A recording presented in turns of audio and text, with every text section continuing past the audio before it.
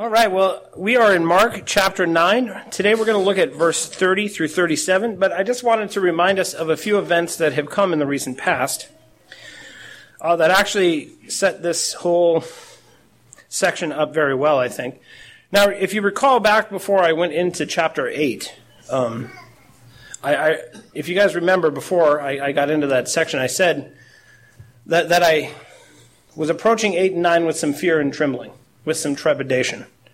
I was nervous not only for myself, but for all of you, for what it was that we were going to hear. And this section today personifies exactly that. Now, what happened? Now, if we go back, we know that Peter finally recognizes that Jesus is the Messiah. And so because he and the disciples have come to that understanding, Jesus then says, okay, well, now I'm going to give you a little more. And he explains exactly what the Messiah is going to go do. And what did Peter do? He rebuked the Lord. And that word rebuked is the same word that Jesus uses when he rebukes an unclean spirit. The spirit in Jesus Christ, according to Peter, is unclean and must be cast out. So Jesus rebukes Peter. Then they go on to a mountain. And the true glory of heaven, the true glory that is Christ's, is revealed. And Peter, who doesn't know what to say, says, hey, let's go camping. They come down from that mountain. And then what happens? Well, they find the disciples arguing with the scribes because the disciples can't do the very thing that Jesus has equipped them to do, which is to cast out a demon. And so there in front of everybody, Jesus calls the disciples to task and lumps them together with the scribes and say, you're just an unbelieving generation. And the father who brought the boy with the demon, he's the only one who is wrestling in the story with Jesus. Because he comes to Jesus and he says, listen, I don't know if you can help me, but help me. Jesus says, if I can help you, what are you talking about? And then he utters one of the most famous lines that we all love. I believe, help my unbelief. And then come to find out, the disciples are failures. The disciples can't do what God gave them the ability to do because they aren't praying. Because they think they have the power in themselves. And so there is this wrestling match between the disciples and Jesus. And the disciples are ready to tap out. They're saying, uncle, over and over again, please, just make this end. Now, if you had brothers, or a father who liked to wrestle, I had both when I was a kid. Sometimes when you're saying uncle, they just hurt you more. Right? They've got you right where they want you. And so the key was always to never, no matter how bad you're getting hurt, say uncle, because then they were just going to double down on the pain. Well, Jesus' idea here, he wants to put to death the things in the disciples that ought to be put to death. And to a certain extent, he's like a shark who smells blood in the water. He's not backing out. He understands there is pain going on, but that doesn't get him to back off. It gets him to go harder. He's the good older brother. Right? He serves the good father who applies the pressure and keeps applying the pressure until he gets the result that he's looking for. So that's what we have seen up to this point, is this great wrestling match. But unfortunately, the disciples are backing away. They're backing away. They don't, right? As it's progressed, they've gotten quieter and quieter and quieter. And so today, we're going to look at round 3. And who do you think is going to win round 3? Let's pray. Father God, we thank you so much for your word. We thank you for bringing us here into the midst of your household. We know that your son is loving. We know that your son is humble. And we know that your son is dangerous. We like easy, safe selfishness. And so it is very difficult to listen to Jesus. It is very difficult to follow him. It is very difficult to live as he lived. And we pray, Lord God, that this morning that you would expose our cowardice, that you would expose those things that we fear and those things that make our hearts anxious, and that you would expose our lack of faith, that we may come forward and cry out, that we might grapple with Christ, and by doing so become ourselves lions. In Jesus' name we pray, amen. Verse 30, chapter 9, verse 30. They went on from there and passed through Galilee, and Jesus did not want anyone to know. The reason for the secrecy was not to escape from Herod. It's not to escape the teachers of the law. Jesus is not afraid of either of those groups. But he wants to escape from the crowd. Remember, all through this gospel, this crowd is hounding him. This crowd that just wants what they want. They want miracles and they want magic, and they don't care if Jesus eats. They don't care if Jesus sleeps. They don't care about what Jesus is saying. They just want Jesus' gifts. And this is a crowd that he distanced himself from long enough to teach the disciples the things that they really need to learn. According to Mark, Jesus' public ministry in Galilee was over. It has come to an end. The trip through Galilee was the first leg of a journey to Jerusalem and to the cross. Right? Jesus is shifting here. It's no longer big public displays, big public sermons, big public education. It's not about that anymore. He's receding now because things are getting very dangerous, and he is on the way to the cross. It says, I think in Luke, that he set his face towards Jerusalem at this time, and that's what he's doing now. He doesn't want crowds. He's got somewhere to be at a certain time, and he's now focused on getting there. Jesus' intention that his presence in Galilee should be unrecognized reflects not only his desire to instruct the disciples without interruption, but it also shows that he has a deeper appreciation and a deeper sense of his purpose. It says in the beginning of Luke, he grew in wisdom. And as things go here, there is something that we have to remember about Jesus. He is a man. And to a certain extent, the things that he comes to understand about himself and the Father and his role and what he is called to do, he comes to understand it on a deeper and deeper and deeper level. And it's once he really wraps his mind around what it is he's got to do, that's when we see him crying out in Gethsemane, asking God for another way. So what we see here is he's coming to terms himself with what it is he knows now that he has to do. So in verse 31, he was teaching his disciples, saying to them, the Son of Man is going to be delivered into the hands of men, and they will kill him, and when he is killed, after 3 days, he will rise. Jesus is training the apostles, who will be later training the church once Christ is enthroned. This is leadership development. This is personal instruction. This is oversight and guidance and equipping the soon-to-be frontline leaders in what Jesus is focused on. There's two things that he does. He has a public ministry and a private ministry. And his public ministry is when he's on the Sermon on the Mount. He's standing on a mountain and he's preaching to everyone about the law. And then he has a private ministry where he sits down, the select group, those that have not gone astray, given the difficult things that he said, those who get closer and closer to him, he sits them down and he explains things in more detail, because they're the ones who are going to have to go and explain it in detail to others. He's not interested in crowds. Crowds are not necessarily indicative of success in spiritual work, unlike what you will read in most Christian book sections on church growth methodologies, right? The crowd is where it's at. Jesus does not think the crowd is where it's at. Jesus generally regarded crowds as a signal to move on, right? The crowd gets too big and he's like, well, I'm moving on. I got to go. So he gets on a boat at night and he travels somewhere else. Or, as he does in John 6, he purposely instructs the crowd in things that are difficult to understand and in a way that turns a lot of people off. You guys know John 6? Unless you eat my flesh, you have no part of me. So we're cannibals now? I thought we drove all the pagans out of this place. Jesus, what are you talking about, eating your flesh? And a whole bunch of people who didn't like what he had to say left. And again, this is very different than how we typically think the gospel should be, right? Or it should be as clear as crystal. It should draw people in. Right? Jesus looks around the crowd and goes, man, it's getting really hard to eat a tuna fish sandwich with all these people. Unless you eat my flesh, you have no part of me. More than half the crowd departs. Because why? What are all those people? We've seen it again and again. What do all those people want? They don't want their back to hurt. Right? They want their leprosy to go away. A lot of them don't really believe in him. They just want what he's got to give. Sadly, this is a lot of churches. This is a lot of Christians. But what he's doing isn't unlike what God has always done. Right? Remember Judges chapter 7? There's a judge leading an army, and it's big. And God's like, well, the size of this army, people are going to think it wasn't me. They're going to think it was you. So he says, okay, go down to this river, and anybody who isn't smart enough to lift the water to their mouths like a person, anybody who goes down and laps the water like a dog, that's who I want. So he makes his army smaller.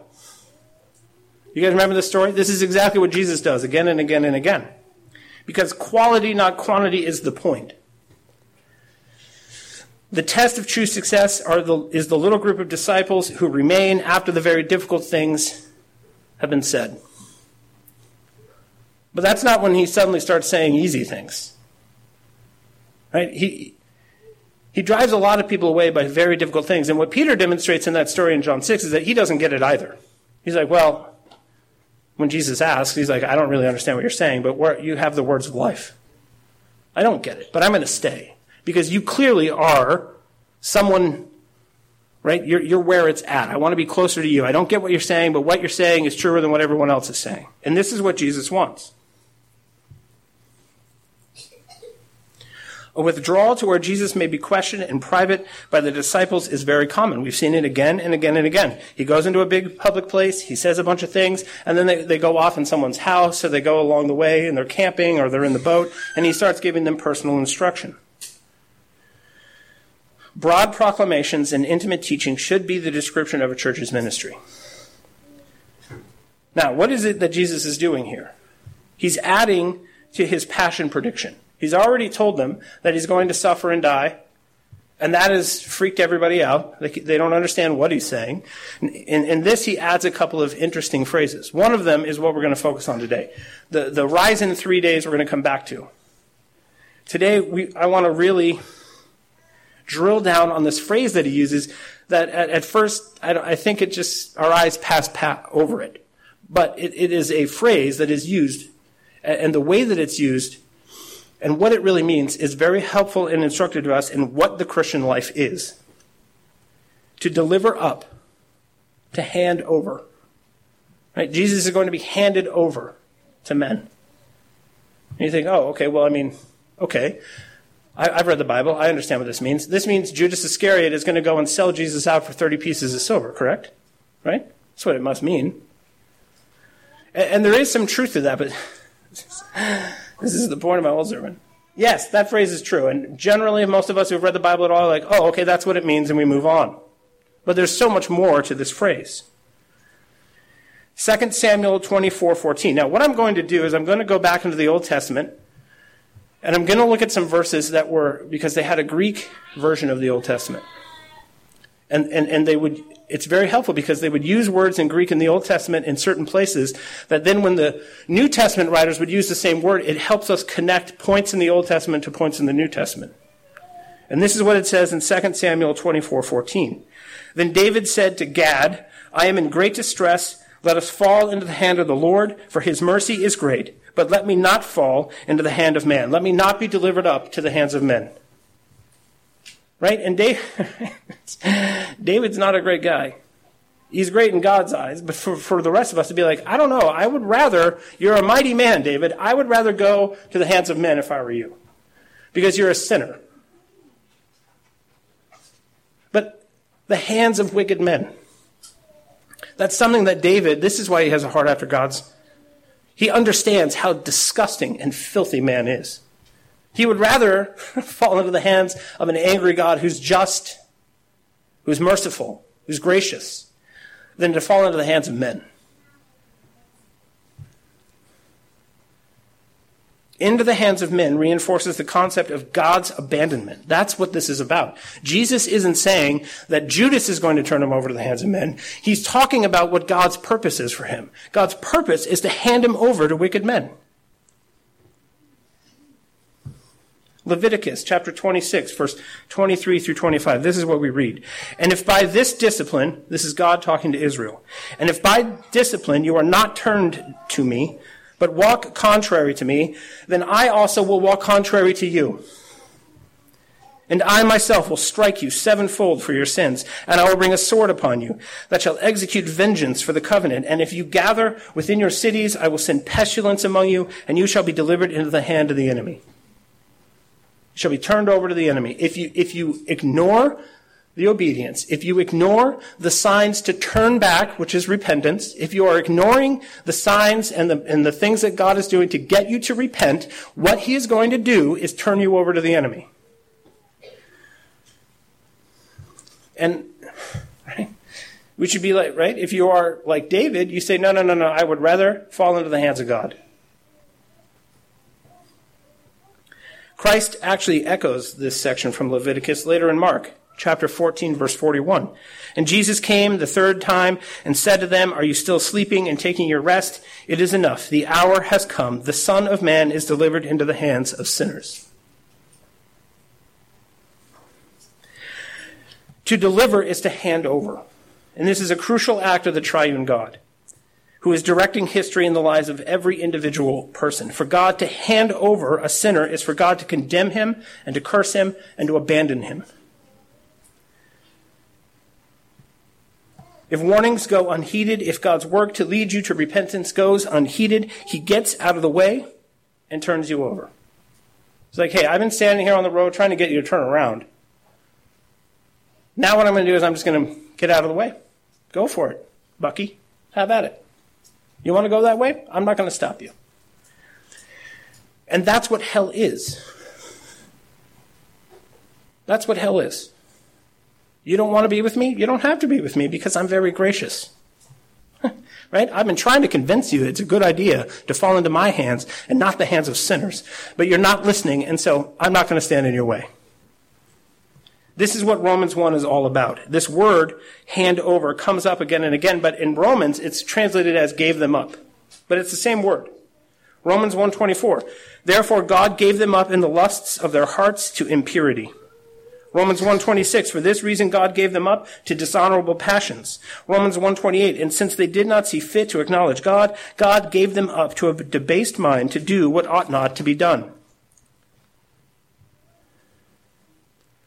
Okay, Romans 1, I get it. They're idol worshipers. They don't thank God. They don't acknowledge God.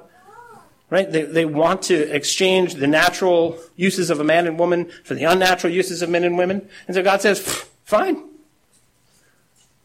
Why is he doing it to his son? In Romans 1, you're like, yeah, hand them over. Boom. But you're going to hand over Jesus?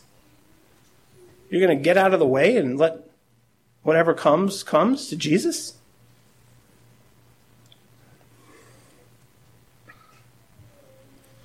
Romans 4:23 through 25. Jesus, our Lord, who was handed over for our trespasses and raised for our justification. Ephesians 5:2. And walk in love as Christ loved us and gave himself up, turned himself over for us. Ephesians 5:25. Husbands, love your wives as Christ loved the church and gave himself up for her. Both verses refer to Jesus as handing himself over because it was the Father's will. It was the Father's will to hand him over. To be turned over to the hands of men in the wrath of God is the sacrificial love that secures your salvation and my salvation. John 10:17. For this reason the Father loves me, because I laid down my life and I take it up again. It's his will to turn me over, and you know what? It's my will to be turned over. And there is a crucial thing here that we have to learn. This is what Jesus is trying to get the disciples to understand, and they refuse to understand it. Grace hurts harder than hell. Think about that. Grace hurts harder than hell. What's grace? It's the favor of God. It's God's favor. It's God's love. And he freely, you want it, he will give it to you, and it will be rich and beautiful and deep, more so than you could possibly imagine. But you have to understand it hurts. And this is the kind of stuff he says all the time that brings us to silence, brings us to stupefied silence. Think about this. Hell is what? Hell is a separation. You don't want to be with God, you don't have to be with God. And you go there, and it's a lake of eternal hellfire, and that's where you exist forever, right? And there is a separation. But these two people who are separated, God and the sinner, they didn't want to be together anyway. Now that sounds painful, right? But on the cross were two people who wanted nothing but to be together. To have something and to not lose it, to be worthy of something and lay it down, to be deprived of something that is rightfully yours for the sake of others, versus hell where you get what you wanted anyway. Which one hurts more? And this is the thing that stops us. This is the thing that gives us pause. This is the thing that brings us to silence before God. If you have God's favor, what are you talking about, Jesus? What are you talking about being handed over? What are you talking about dying to yourself? What are you talking about pain and suffering? God's favor means what? Riches, right? Favor, right? Favor is positive, isn't it? This is why in verse 32 it says, but they did not understand the saying and were afraid to ask him. He's brought them to utter silence. He says, guys, listen, grace hurts harder than hell. And they're standing there and they're looking at him and they don't understand what he's saying. And they're so afraid of what he's saying and they're so anxious about what he's saying, they don't even want to ask him a question to clarify now. Because what's happened? Well, Peter, he talked back. What happened to him? Just now in front of everybody, he took us up and he lambasted us and called us, right, faithless in front of everybody. And now he's talking about this. I don't know what he's talking about. And so I'm just going to follow him. He said follow him. He didn't say ask questions. So I'm just going to follow him. And their lack of faith and their lack of discernment and their lack of understanding brings them to anxious, ignorant silence. Now, and if that doesn't describe the church today, I don't know what does. We have forgotten something that's important. We have misunderstood what it is we're called to. This is what we're called to. This is what we're called to. Genesis chapter 32, verse 24 through 28. The original bad boy. The one that everyone misunderstands from Genesis. Everybody thinks this guy is evil. Everybody thinks this guy is wicked. But let's read about our friend Jacob. And Jacob was left alone. And a man wrestled with him until the breaking of the day. When the man saw that he did not prevail against Jacob, he touched his hip socket, and Jacob's hip was put out of joint as he wrestled with him. Then he said, let me go, for the day has broken. But Jacob said, I will not let you go unless you bless me. And he said to him, what is your name? And he said, Jacob. Then he said, your name shall no longer be called Jacob, but Israel, for you have striven with God and with men and have prevailed. That's the Christian life. Yeah, you want greatness. You want to be near to God. You want His grace. It hurts. It hurts. Now we go back. What do we know? We know that God loved Jacob and He hated Esau. And if you go and you read about Esau, you're like, well, Esau had a lot of wives. Esau had a lot of sheep. Right? He was the older brother. He had his father's favor, and Isaac is his father. So if he's the one who's favored by Isaac, and then you go and you read in Romans that God hates Esau and loves Jacob. You're like,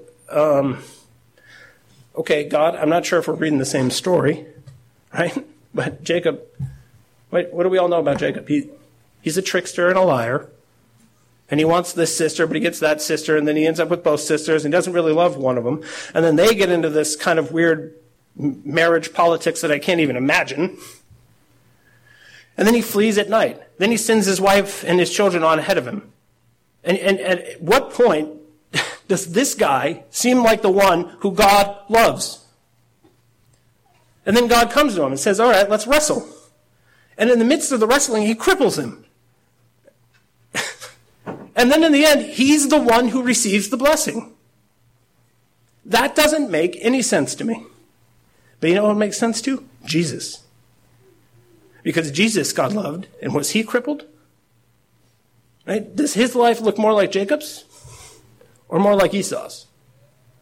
Did Jesus have privilege? Did Jesus have position? Did Jesus have riches? Did Jesus have the favor of his earthly father?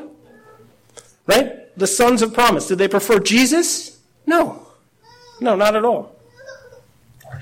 True godly men wrestle with their internal fears. They wrestle with the things in this world that they do not understand. They wrestle with other men. Truly godly men don't remain passive, they don't remain quiet, and they don't remain aloof. Now let's think about this for a moment. I've got sons, and I've had to learn how to do this, and I've actually learned it partially from this story. How does God wrestle with a man, and the man in any way, shape, or form even survive, let alone prevail? Well, I was just asked this question recently by one of my older sons. He says, how is it that Lewis always beats you? Right? I mean, Lewis, I can literally pick him up with one hand and touch the ceiling with him several times. And if I wanted, I could probably pitch him about a good 10 yards. And yet we get down on the floor and he's got my arm behind my back and my face is in the carpet. Because there's a way to wrestle with boys that makes them stronger. There's a way to wrestle with boys where they prevail. Like, I'm a little afraid of wrestling the 3 older ones all by themselves because over the years, there's been ways that we do this. I like to set out pillows and foam things, like on the ground where we're wrestling, because I want them to understand that they pick up anything they can and start hitting the person in the face with it. Because if they ever get into a real fight, that's, right? Oh, a beer bottle?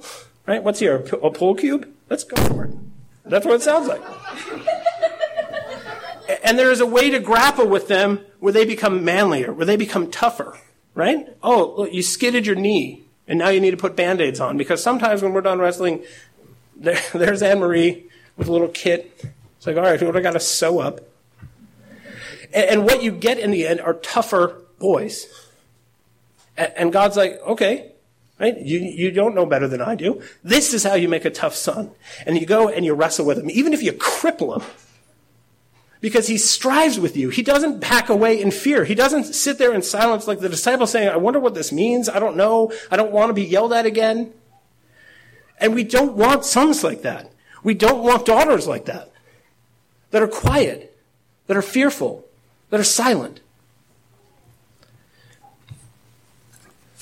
Godly children pursue him. Godly children know that he's dangerous, but they know that he's safe. They know that he's good. I'm sorry, I messed that up. He's not safe, but he's good. He's not safe, but he's good. What kind of father cripples his son to make him stronger? Well, the living God does.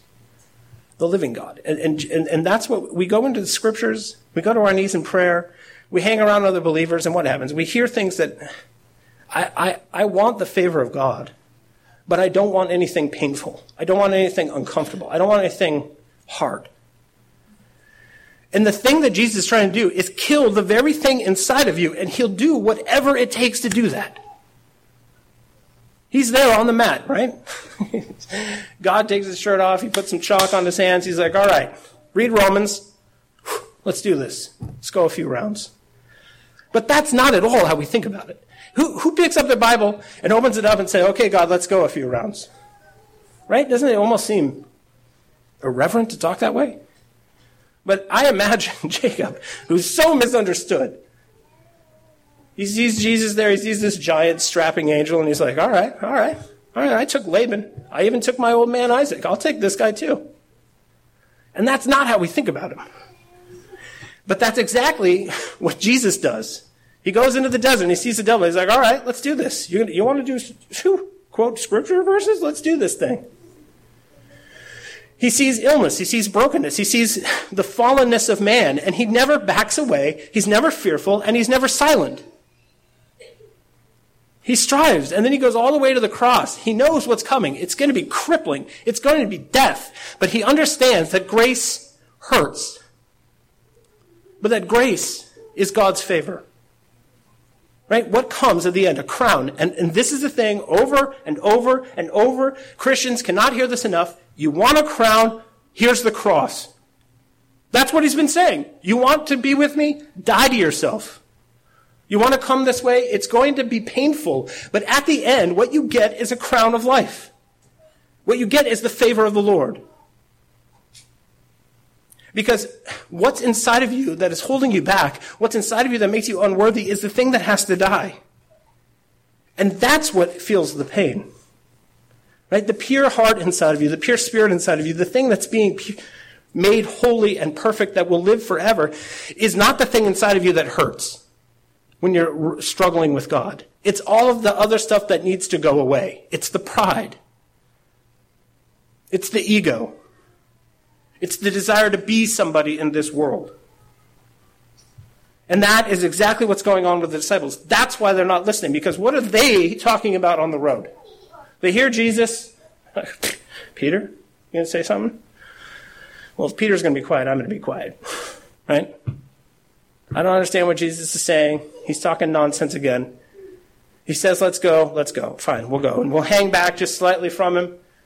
And the conversation I really want to have is, who do you think amongst us is greatest? I don't think it's Peter, because Peter got rebuked pretty hard. Right? There's Matthias or somebody in the back going, I didn't get yelled at. Right? You always notice with the kids. You're giving one kid a really hard time, the other kid starts acting like, hee hee, I'm the best. Well, I'm more faithful than you because he never rebuked me. Right? He never rebuked me.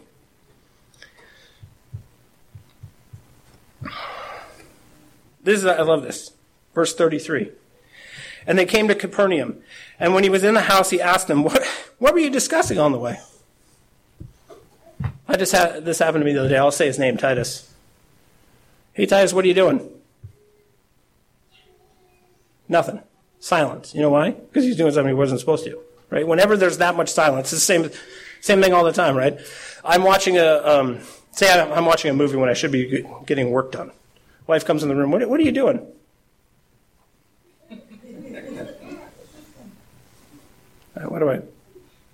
Nothing. You get silence. Jesus says, what were you discussing on the way? 34. But they kept silent. Right? As a parent, you know you got them right where you want them. Because if they were doing what they were supposed to do, they would tell you they were doing something they were supposed to. What I like is you catch them so off guard sometimes they can't even formulate a lie. For on the way, they had argued with one another about who was the greatest. Now, this word argument is, they were really debating this hotly. They were debating it like church music. They were really going toe-to-toe, round and round. Who's the best? Who's the best? Who's better? I'm better. You're better? No, you're not better. I'm better. And just imagine like a bunch of little baby kids walking along. Well, I'm going to have a bigger car than you.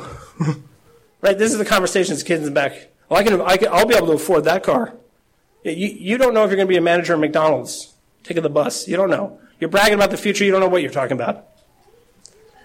And this is how kids act, right? They want to know who the greatest is. Forget what Jesus is saying. Forget what Jesus is talking about, where Jesus is going. We don't understand. All I really care about is how awesome I am. Now, they really are concerned about it because, if Jesus is who they think he is, he's going to be somebody pretty important.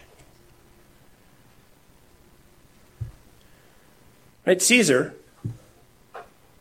the original Caesar, Julius Caesar, the people who helped him accomplish what he accomplished as the first emperor of Rome were themselves kings and emperors.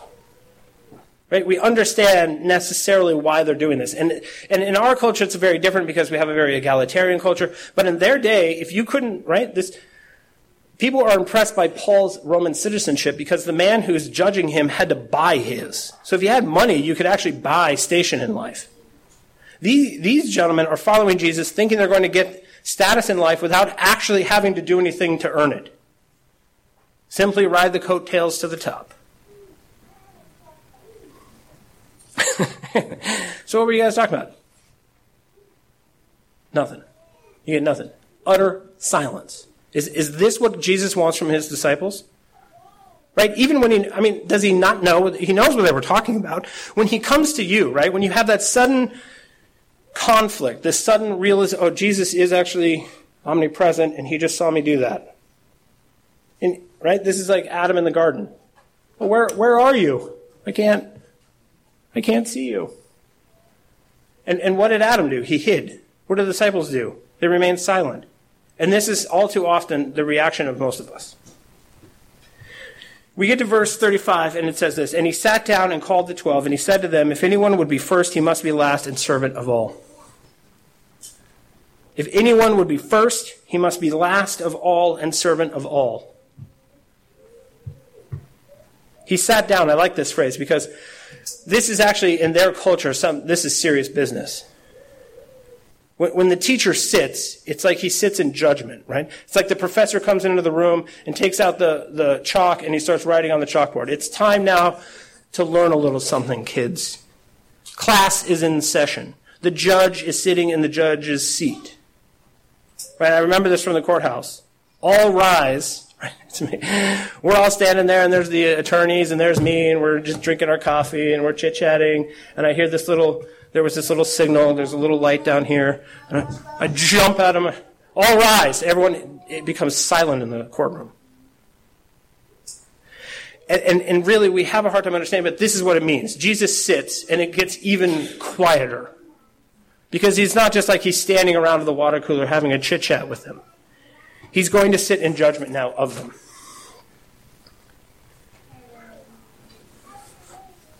One interpretation of this saying of Jesus is the spiritual principle that those who desire or grasp at spiritual position will condemn themselves as punishment to the lowest place in the kingdom. I heard this story one time. This pastor did this at the end of it. He preached this whole sermon on him who will be last will be first. He said, all right, I'm going to do something I don't usually do. We're going to depart all together now. So everyone line up at the door. Right? Everybody gets up and goes over. And people are like scrambling to the front. And then the whole church lines up. And he walks over here to this exit door and opens it. He says that clearly we're not listening. Right? But this is what I'm talking about. The first one to the car is the last one to the car. The one who hung back and didn't care to push themselves forward. Right? And we are all, right? We will listen to a sermon like this, and we will go out and we'll do exactly the thing that we just were convicted about doing, sitting there in those seats. This is what Mary's song is about. Luke 1:51 through 53. The Lord has shown strength with his arm. He has scattered the proud in the thoughts of their hearts. He has brought down the mighty from their thrones and exalted those of humble estate. He has filled the hungry with good things, and the rich he has sent away empty. God's way of working is to put down the mighty from their thrones as much as it is to exalt those of low degree. The question of precedence among the disciples is resolved by the authoritative declaration of Jesus. This surprising reversal of all human ideas of greatness and rank is a practical application of the great commandment of love for one's neighbor and a reaffirmation of the call to self-denial, which is the precondition for following Jesus, back in chapter 8, verse 34. Now, in chapter 8, verse 34, the formulation was, whoever wishes to come after me, right? What must you do? Whoever wishes to come after me must. There you go. In this, chapter 9, verse 35, it says, whoever wishes to be first. And the similarity in language is supposed to make a connection in their minds if they're listening. The order of life for the disciples and their relationship to each other is to be the service of love. You want to argue about who's greatest? Outdo one another in serving one another. Outdo one another in glorifying the others. And this is a principle they have not yet learned. By transforming the question of greatness into task orientation of service, Jesus is establishing a new pattern for human relationships, which leaves no occasion for strife or opposition toward one another over place of position.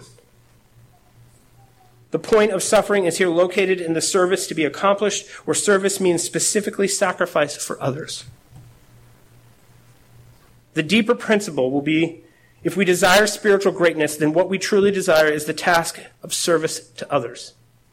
Do you want to be great in Redeemer Church?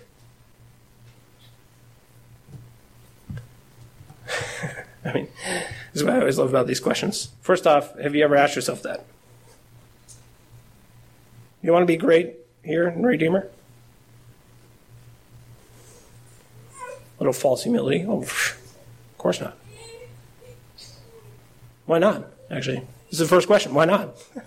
Why don't you want to be great in Redeemer? We'll put that aside for a moment. Now, if you want to be great in Redeemer, how do you go about doing it? Coming up here and wrestling me for the mic? Yeah, we'll do it. Come on. Yeah, you want to be the greatest here? Come on. Right? Because everybody, I think, naturally assumes the guy up here with the microphone, right, in the library, he's paid to do it. He must be the great. No. No. I am not the greatest servant in this church. Not by a long stretch. Do you want to be great at Redeemer? How do you go about doing it?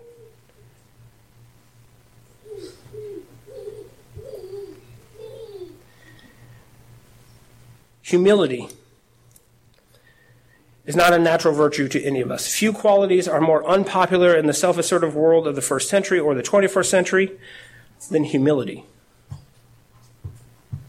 Right? We ought to desire to be great in the kingdom of God. We ought to desire to be great in the church of God. We ought to. And the fact that we don't really want to says a lot about where we're at. As soon as we think of that question, we think about how. It also reveals a great deal about where we're at.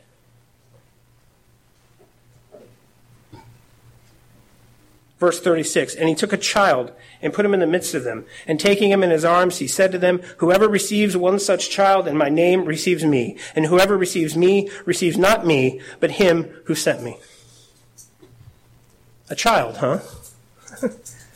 There's just a child like standing around? Yes, because there's families following him. The children are, what I love about this, what this implies is that the children are just always there. And it's not the crowd. Who are all these people that are with him? They're disciples. So the disciples' children are there. That's fascinating. And what I like about what it says is he takes a toddler, it says. It's a toddler. And he puts him in the crook of his arm. Right? He takes up Polly. Puts him in the crook of his arm. The point of comparison is the insignificance of the child on the honor scale. Children in Jesus' culture had no power, no status, and few rights. Think about this for a moment. Go back in the life of Jesus. They go to Jerusalem, and everybody leaves. How many days was he there before somebody noticed he was gone? 3 days. And when they find him, they're not like, oh my gosh, I really hope the Romans don't send CPS to my house. They're not like, oh, what have we done? They go and they're like, Jesus, what are you doing? Now imagine the culture where a child can be gone for 3 days, and he's still in trouble for it. I know for a fact in Texas, okay, if you're at a gas station and your kids are in the car while the car is being pumped with gas, and you go inside the store, they will come and arrest you. And I know this because I know someone this happened to who'd never been there. They didn't live there. They just recently moved there. They go in the gas station. The kids aren't like babies. It's not a hot day. She's pumping the gas. She goes in the place to get a drink, get a Slurpee for herself. She comes out and there's the police. And they arrested her. Now, this is very incongruous to us because we do live in the age of abortion where we are slaughtering children like nothing else. But those that we are actually allowed to live, we worship. Right? I mean, they have child emancipation laws, which if you don't know what that is, it's where a child wants to emancipate himself from his parents because his parents, he doesn't think are doing a good job.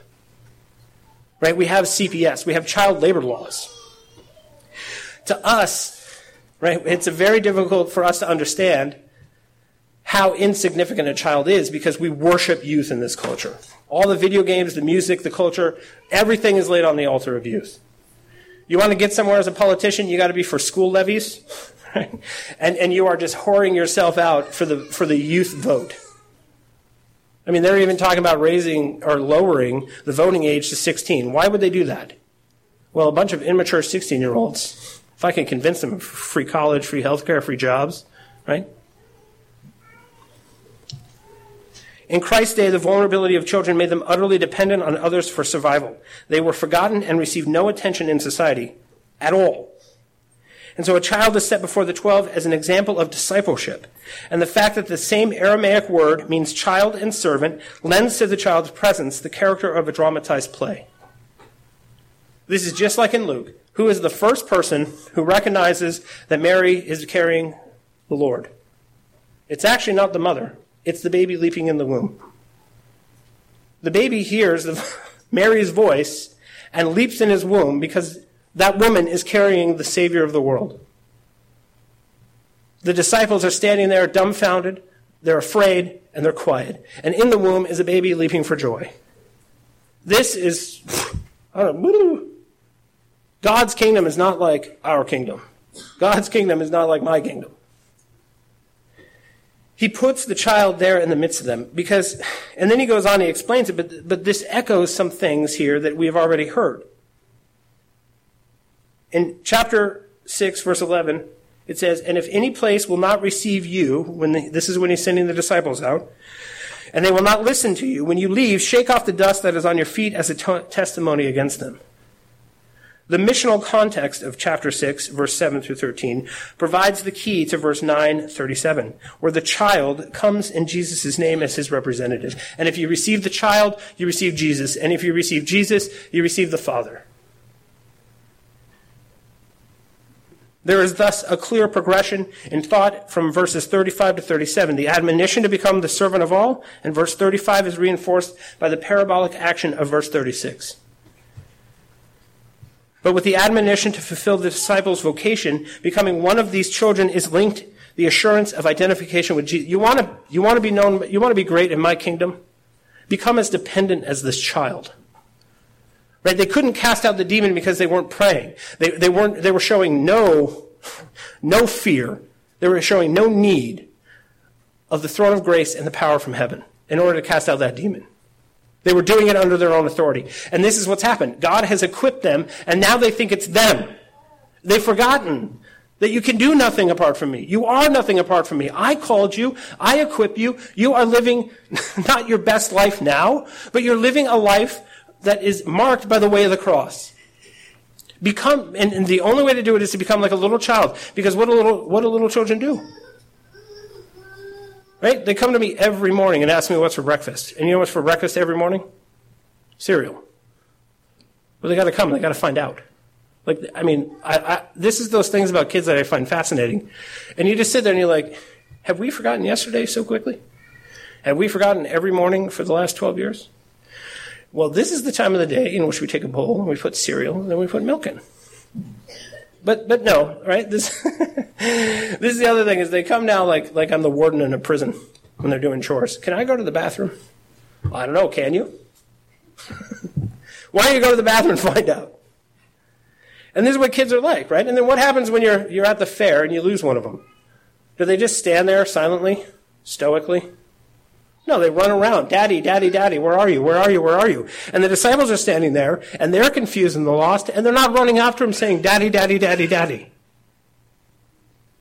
They are as unlike little children as they can possibly be. Are you? Are you? Are you like a little child when it comes to the living God?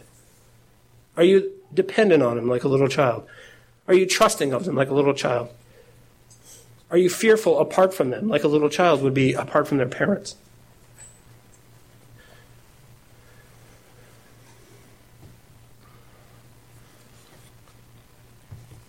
In this humility, we receive a child as we would the king himself. There's another side of this where he sends a child in his name. Now, most of us don't, right? In their day, they wouldn't look for the king of heaven to come to them in a child. Because children are despised, children are maligned, children are peripheral, children are out here. And so a lot of people miss the coming of the Lord because why? Because it comes to them in this kind of, clothed in this kind of humility and lowness. Are you paying attention to God visiting you, God speaking to you, God trying to wake you up? Are you possibly overlooking it because it comes clothed in something as like a child?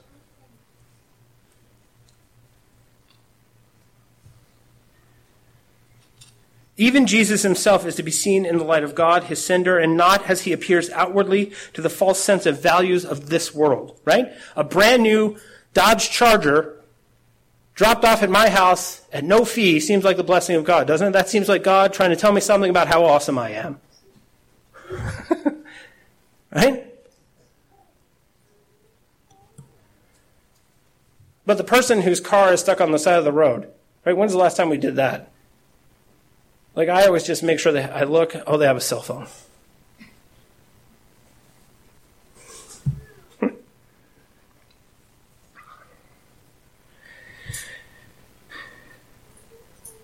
Even Jesus himself is to be seen in the light of God, his sender, and not as he appears outwardly to the false sense of values of this world, of which we spend so much time saturating ourselves. For that matter, even with our preconceived notions, even those strongly held beliefs that we already have, our certainties, do we hold them loosely? Do we recognize Jesus pursuing us, visiting us in humble and simple ways to lead us on the way of the cross to himself?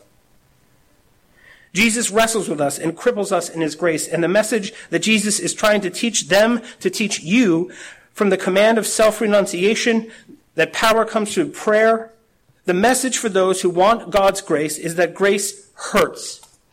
Grace hurts harder than hell.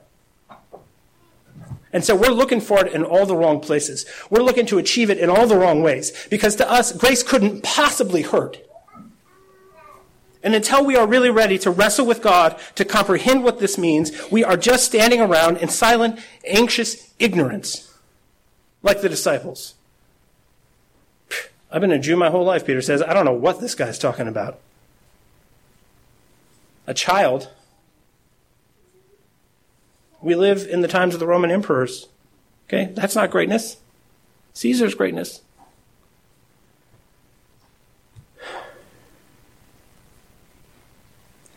He isn't safe. He is good. And so chalk up your hands and get on the mat. Right? Do you want to know what's holding you back? Do you want to know what's frustrating you? Do you want that ignorance and that anxiety and that silence in your life between you and God? It's because you're not willing to get on the mat. You're not willing to be crippled.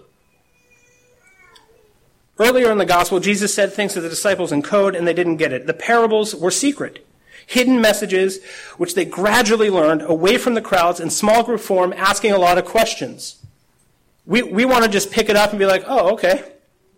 Okay, cool. Mark, there we go. Done. Romans, easy. What was the matter with you, Luther? We want it to be easy. We want it to be safe. We don't want to struggle.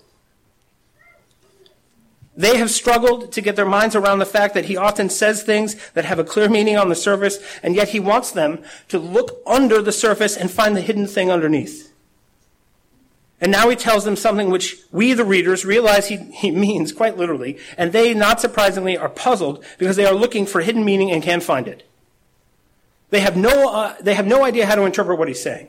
Sometimes he's saying something very simple, and there's really more to it. Sometimes he's saying something quite simple, and that's all there is to it.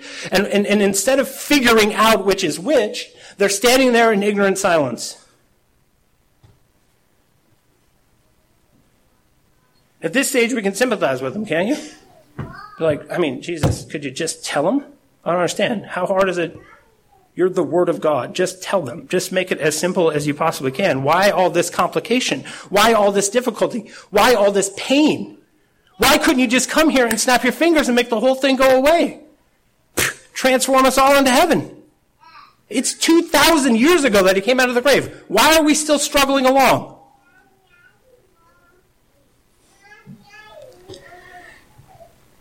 When God is trying to say something to us, how good are we at listening? Is there something in the Word of God, or something that you've heard in church, or something that you sense going on around you through which God is speaking to you? And if so, are you open to it?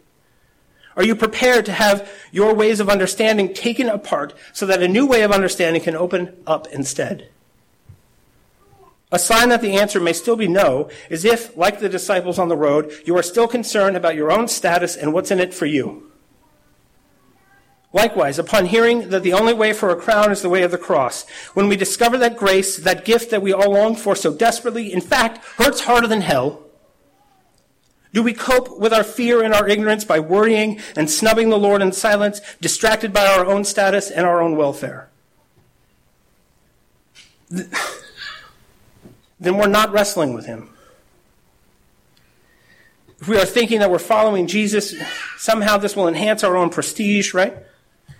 Our sense of self-worth, leading naturally to narcissism. The number of people who think the gospel is about them and all their little quirkiness. Well, of course he'd save me.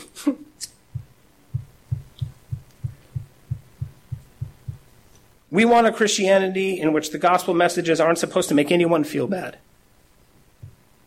They shouldn't, right? No one should ever open their mouth and preach the gospel and make people feel bad. I think that guy needs to go back to seminary. I don't think he knows what he's doing. And here's Jesus. The grace hurts, people. The grace hurts.